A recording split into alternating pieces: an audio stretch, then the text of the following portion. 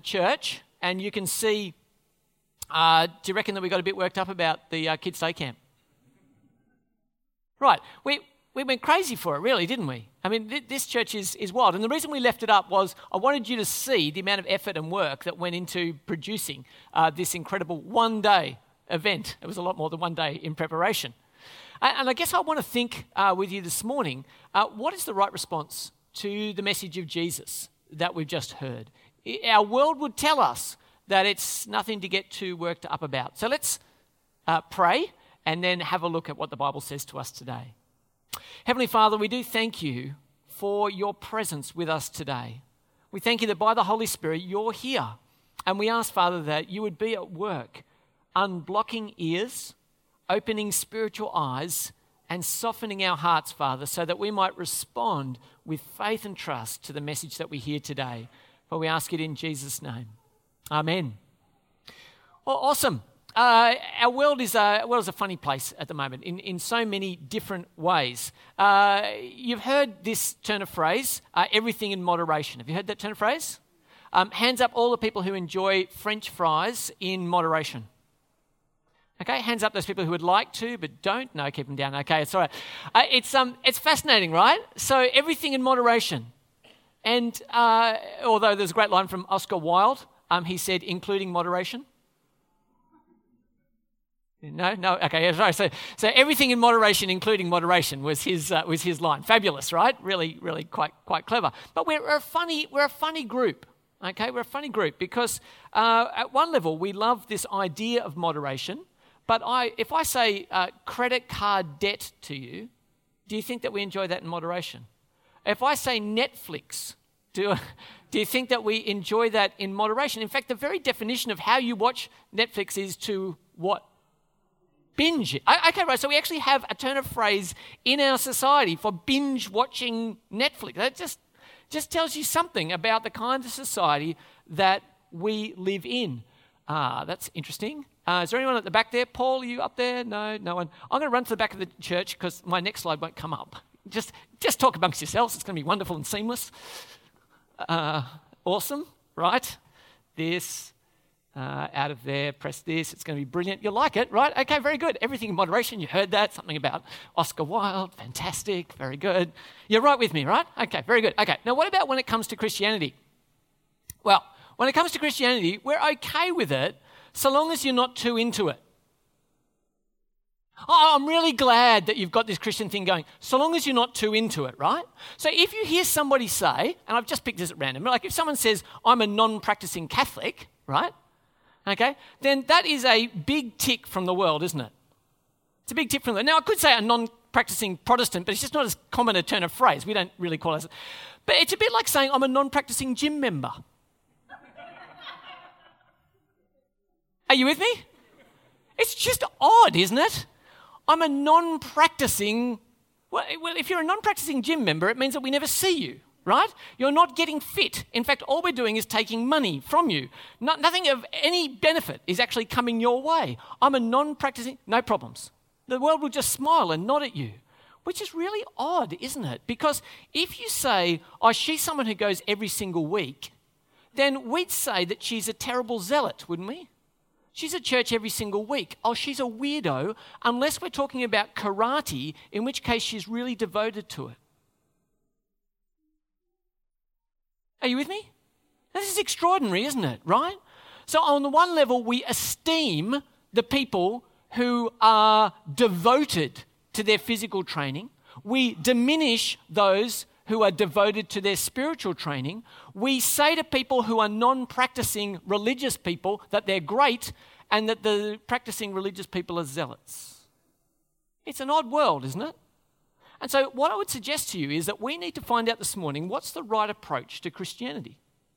What's the right approach to Christianity? We're going to think about this morning by looking at three biblical ideas. We're going to talk this morning about salvation, about hell, and also about new life. Salvation, hell, and new life. And you're thinking, gracious, I'd like to leave now, please. Bear with me and we'll see how it goes. If you open up a dictionary, have you heard of them? Dictionaries? They come in books at one point in the past. Did you know that? I just Googled this, but but you know, there are books, right? Dictionaries. Yeah, they really are. So here's what it says. When it comes to salvation, it says a way of being saved from danger, loss, or harm. But then it's got a second definition. And the second definition, it says, in the Christian religion, salvation of a person or their spirit is the state of being saved from evil and its effects by the death of Jesus on a cross. Now, guys, can I tell you, if the Cambridge Dictionary can tell me that, that's pretty good, isn't it? I'd be really comfortable if you guys produced that outcome in a conversation somewhere. But that is online. The secular dictionary tells us what salvation means. I think that's actually really encouraging. But let's think about that. We know what salvation means, don't we? Is Tedesco across the line in the 79th minute? You are an odd lot, aren't you? No one knows what happened here. Is anyone excited about this? Did anyone stay seated in their seat and go, oh, that's mildly interesting? In moderation, everything in moderation? Okay, all right. For those of you who don't know, there was a State of Origin game and we Queenslanded Queensland the other day, okay? That's what happened. And it was really good and we won and that was fine. But so we get excited about, some of us, about salvation in this very sporting field. But it's very hard to get our pulse racing when it comes to salvation and eternity with God. That's pretty odd. That is pretty odd. And I guess we'd ask ourselves, do I really need salvation? Do I need that in my very ordinary life? I mean, sure, I'd love to be saved from the traffic on the M5, and if I never had to pick up the clothes in my kids' room, Lord save me, that's great. But do we really need saving in our ordinary life? Paul writes a letter to the Romans, and it was the memory verse that we use for the kids on the big day on Friday. And what I want you to see is this incredible message that we put before them. Paul writes to the Romans and he says this, but what does it say? The word is near you. It is in your mouth and in your heart. It is the message concerning faith that we proclaim. If you declare with your mouth Jesus is Lord and believe in your heart that God raised him from the dead, you will be saved. This is a message that so gripped Paul that he spent his entire life traveling around the Mediterranean proclaiming to people who had no idea at all the good news about Jesus. He wanted them to be saved. He thought it was so vital that he poured his life out for this purpose. There was a man who was interested about the message of Jesus, a man who was trying to understand what he had to say. And we're going to meet him again. If we go to John chapter 3, we're going to look at verses 1 to 10. So John chapter 3, I think it's on page 1064 in the Bibles that you might have picked up from the back. It says there was a Pharisee, a man named Nicodemus, who was a member of the Jewish ruling council. Now, a Pharisee is a very religious person. He was a Jew, and he was one of the high up people in society. And so this Jewish religious man comes to Jesus.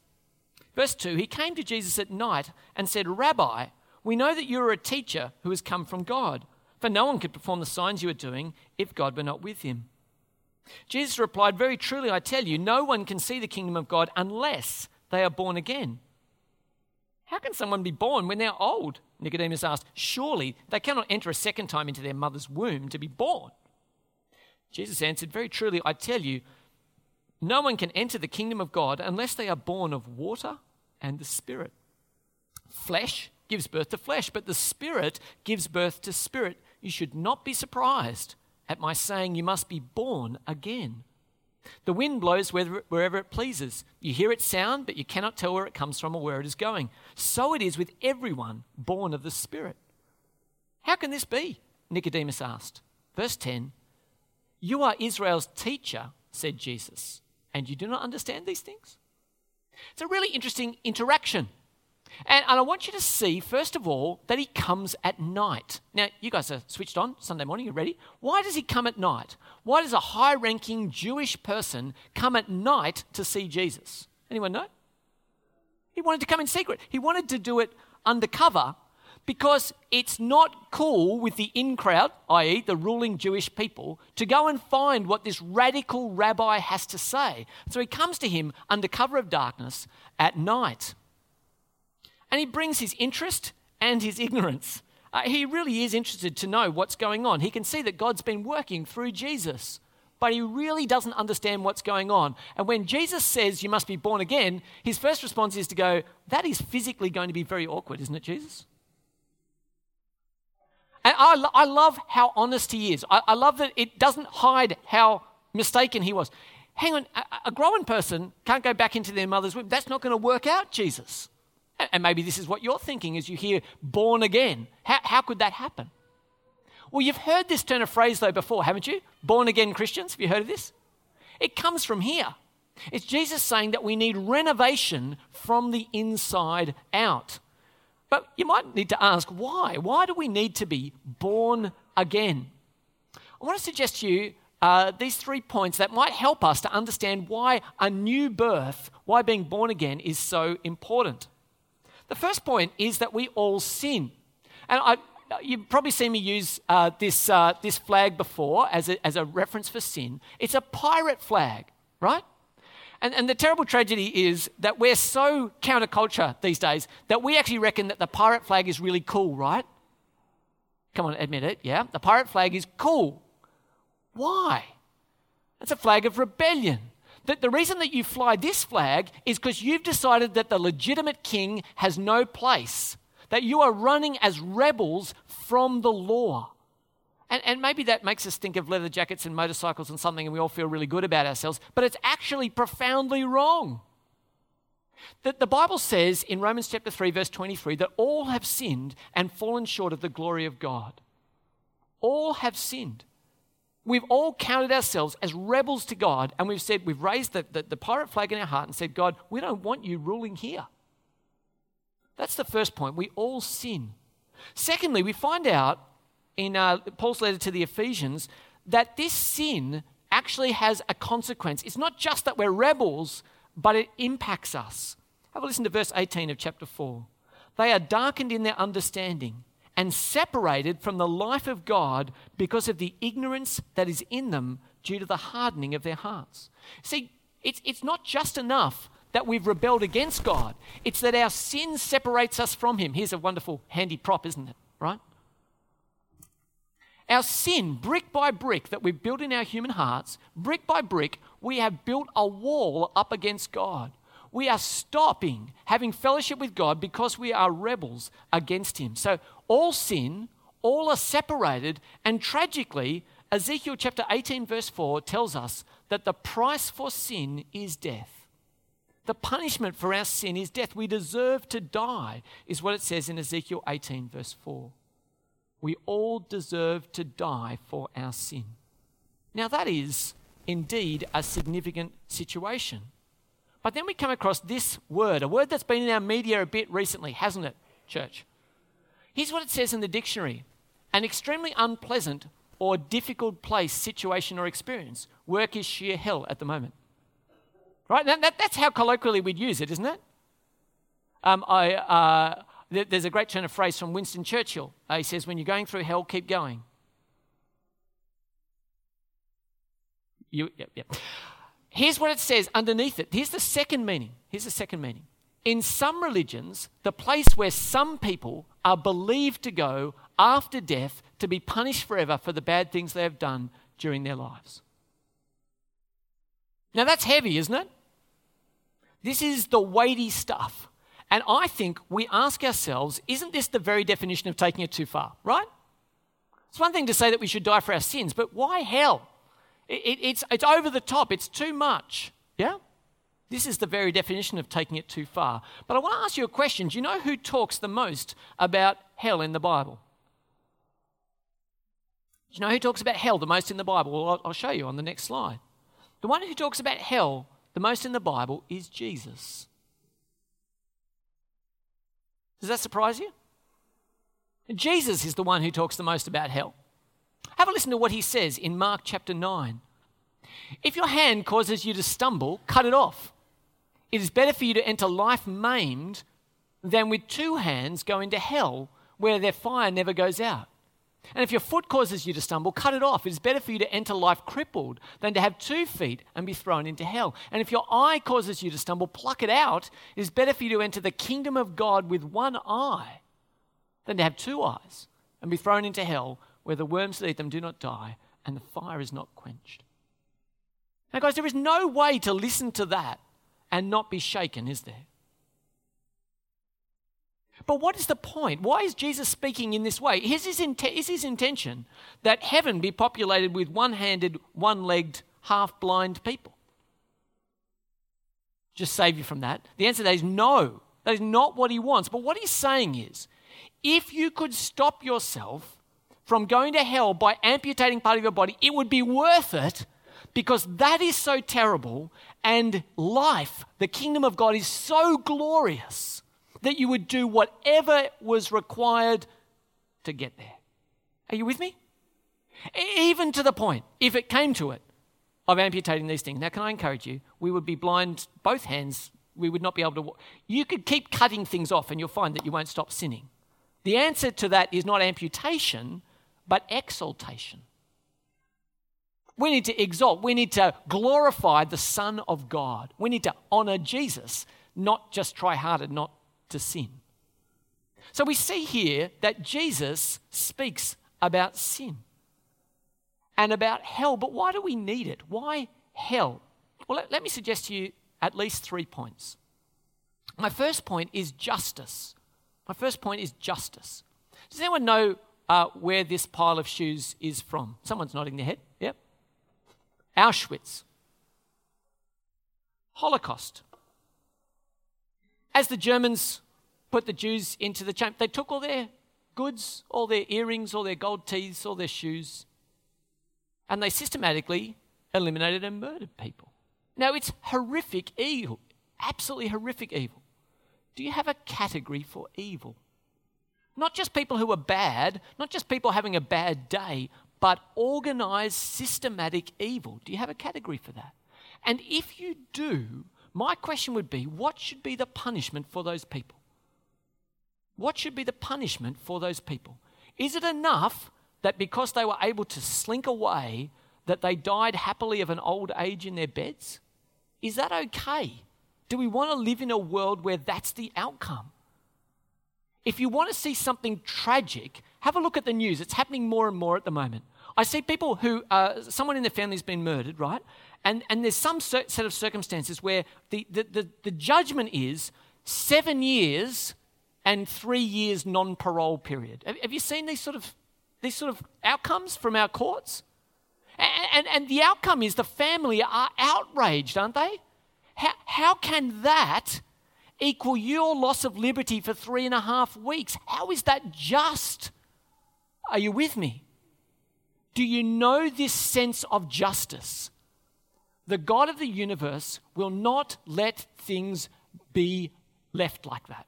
There is justice, and hell is about the justice of God. But more than that, it is about the glory of God. Let me see if I can explain. I was at the War Memorial the other day, and as much as it could be, I reckon it's Australia's secular temple, right? Really is. It's a shrine of honour, right, to people who have sacrificed their lives for our country. And we watched the last post there as the sun went down, and it is moving stuff, right? And there's a wall of all the names of those who have died for our country. Okay? Now, they are held in honour, right? Imagine if that wall looked like this one for Vietnam vets in the US. How would you feel at that point? It's being graffitied. How do we feel? It's not just enough to put your tag on a toilet wall, which I think is a disgrace. But when you dishonour, it's worse because of the honour that is due to the people there. There's an amazing book called Let the Nations Be Glad by a man called John Piper. I love this book. It pretty much changed my life. And in it, he talks about hell, and who does, but he does. And it has this incredible turn of phrase in it, which really gripped me when I read it. Where's it gone? Here it is. When people repeat the centuries-old objection that eternal punishment is disproportionate to a finite life of sinning, they disregard the essential thing that Jonathan Edwards saw so clearly. Degrees of blameworthiness come not from how long you offended dignity, but from how high the dignity is that you offend. In other words, the reason we can't grasp hell is we don't grasp the glory of God that's been offended. God is justly, rightly honoring his glory. Justice demands it. God's glory demands it. And I think the alternative demands it. If you really live in a godless world, what you are saying is that everyone gets away with it, aren't you? If there isn't an ultimate backstop, then we can live in utter rebellion, in utter evil and selfishness, and there'll be no price to pay.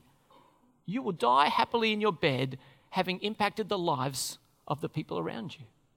The alternative that everyone drives away into the sunset is not just. And I don't want to live in a world like that. But let me try and persuade you a different way. Imagine that I'm cooking breakfast in my home, okay? And I've got little people in my home who have the ability to do this. Yeah? They can do this. They're little people, okay? And I'm cooking my breakfast, but I had to duck away from the frying pan for a second, and so I'm over here somewhere. When I see a tiny little hand start reaching out, what do I do at that point? Do I say, excuse me, can I just catch your attention for a second? I'd like to point out that the cooking device in front of you has some heat in it, and that should your tiny little hand touch it, you might inadvertently experience a sensation of pain that might shoot through your body and might cause blisters to rise up on your fingertips. Would I do that? Would you do that? What do we do when we see the kid about to put the hand on the frying pan? Stop! Get your hand off that, you'll be burnt. What does the kid do at that point?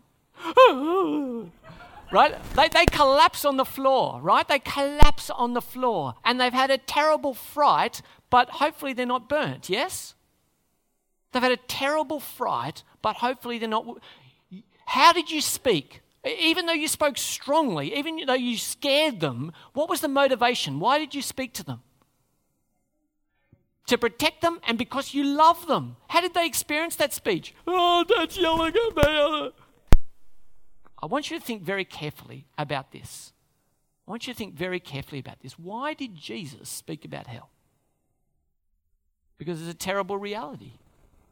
Because he doesn't want you to go there.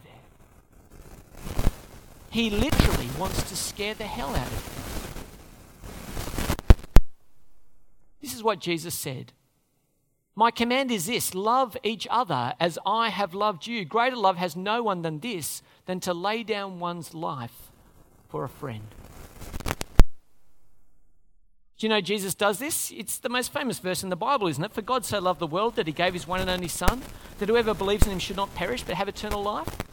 The cross behind me is there because the God who warned us about hell doesn't want us to go. At extraordinary personal cost, Jesus died that we might not go. You see, verse 17 tells us, for God did not send his Son into the world to condemn the world, but to save the world through him. Don't go. Don't go there. The warning is scary. No two ways about it. The warning is loving. And the cross proves both. God's extraordinary love and the scariness of the cross. You see, if it didn't matter, if our sin didn't matter, why the bloody death of Jesus? A huge price had to be paid to free us from our sins, and hell explains why. What about new life? What about new life? Well, what's new? Something recently created or started to exist recently, fair enough. Life, the period between birth and death. Nice. Okay, we're looking for a new one of those. How does that work? How would I start one? Well, we spoke with the kids here in this place, 120 of them spread out 117 of them spread out on the floor here.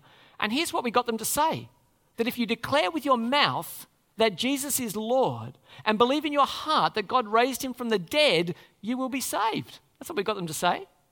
For it is with your heart that you believe and are justified, it is with your mouth that you profess your faith and are saved. So what do you need to do to start this new life? We need to declare Jesus is Lord. That's taking down the pirate flag and raising the flag of Jesus in your heart. And we need to be those who believe that God raised him from the dead, because the cross wasn't the final word. The tomb is empty. New life, eternal life is before us, because death is beaten. Death is beaten. And then you say to me, all right, so it's a set of magic words, is it? I can just say Jesus is Lord and I'm going to go to heaven. Well, this is where parenting helps us, right? With understanding God. Because imagine I had some hypothetical children, right? And they hypothetically had a fight, hypothetically, of course. And I say to my hypothetical daughter, you need to say sorry to your brother for hitting him. And she says, sorry. Do I believe her? Does she get to go away happily? No, she does not. Why? Did she say sorry to her brother? But what was the problem? It's in here, isn't it? Here's the thing. If I as a parent won't be tricked by my child mouthing some words to me, why will the eternal God of the universe be fooled by people who say Jesus is Lord and don't mean it? You can rest easy. No one will trick their way into heaven. Are you with me? So if you say Jesus is Lord, you are installing him as God in your heart. Or you're not, but you won't trick God with what you say. So, what would it mean if I started a truly new life? Well, God won't just say, great, fresh start for you, work really hard not to sin. Here's what he says. It's amazing. He says, if you love me, keep my commands, and I will ask the Father, and he will give you another advocate to be with you forever, the Spirit of truth. The world cannot accept him because it neither sees him nor knows him, but you know him, for he lives with you and will be in you. I will not leave you as orphans. I will come to you. What God says is, everyone whose life is made new, he doesn't abandon. He says, I will come and live in you. By the person of my Holy Spirit, I will fill you. I will empower you to live my way. Isn't that beautiful? You want to know why this church is called New Life? Because we want that for you. We want those of you who know it already to be living a new life, one that is unrecognizable from the previous you, because you're transformed from the inside out. So where does that leave us? Well, we talked today about salvation. You heard something about hell. And it's been, Mr. Falau has put that front and center for us, hasn't he? Yeah? But I want you to see today, he didn't invent it, and although he might have bungled it, here's the awesome thing. Jesus spoke about it. And he spoke about it that you and I might not go there. Have a listen to this amazing verse. At the end of John 3, in verse 36, it says this, whoever believes in the Son has eternal life. But whoever rejects the Son will not see life, for God's wrath remains on them. We have a choice today. That's what we said to the kids. You have to choose. See these big question marks all over the thing here? We said, kids, you've got to choose. You've got to choose whether you'll believe in Jesus or whether you'll reject him. And eternity depends on your choice. So how committed will you be? I was driving into Oran Park the other night and I saw this billboard and I loved it. Reached out my phone, took the picture. There's a new office tower being put up in Oran Park. And I couldn't resist it, right? Have a look at what it says up here. It's 65% committed. How wonderful, right? Much more than half of the building's already been sold. It's not been built yet. That is worth putting on a billboard. However, it is not worth saying to God, hey, God, I'm really into you. I'd say I'm 65% committed. What does that mean? We'll see you 3 weeks out of 5? What level of commitment do we owe God? I was reading this story about a guy called Corporal Daniel Kigran, who on 24th of August 2010 in Afghanistan won a Victoria Cross. And he won a Victoria Cross. His little group wandered into a village in Afghanistan and came under sustained fire. They're in a battle for 3 hours, which is an extraordinary amount of time in actual combat. 3 hours. And this guy, while his friends were pinned down, his other friend was injured. In order to clear a landing zone so they could draw, he got up from cover and ran to another place, drawing all the fire onto him. He was literally, all the bullets around his feet and whatever. At extraordinary personal cost, he put his life on the line for others. That's how you get a VC, right? this extraordinary love and sacrifice for others. How much do you reckon the guys around him owe that bloke? They gladly put his name forward for an honour because they're saying, I honour you. I honour your commitment. I'm all in for honouring what you've done for me. Right? And so I guess I want to ask us, so how much of you does Jesus deserve? I suspect it's something more than moderation. Let me pray. Heavenly Father, there are people here today, I'm sure, who have never asked you for that new life that you hold out.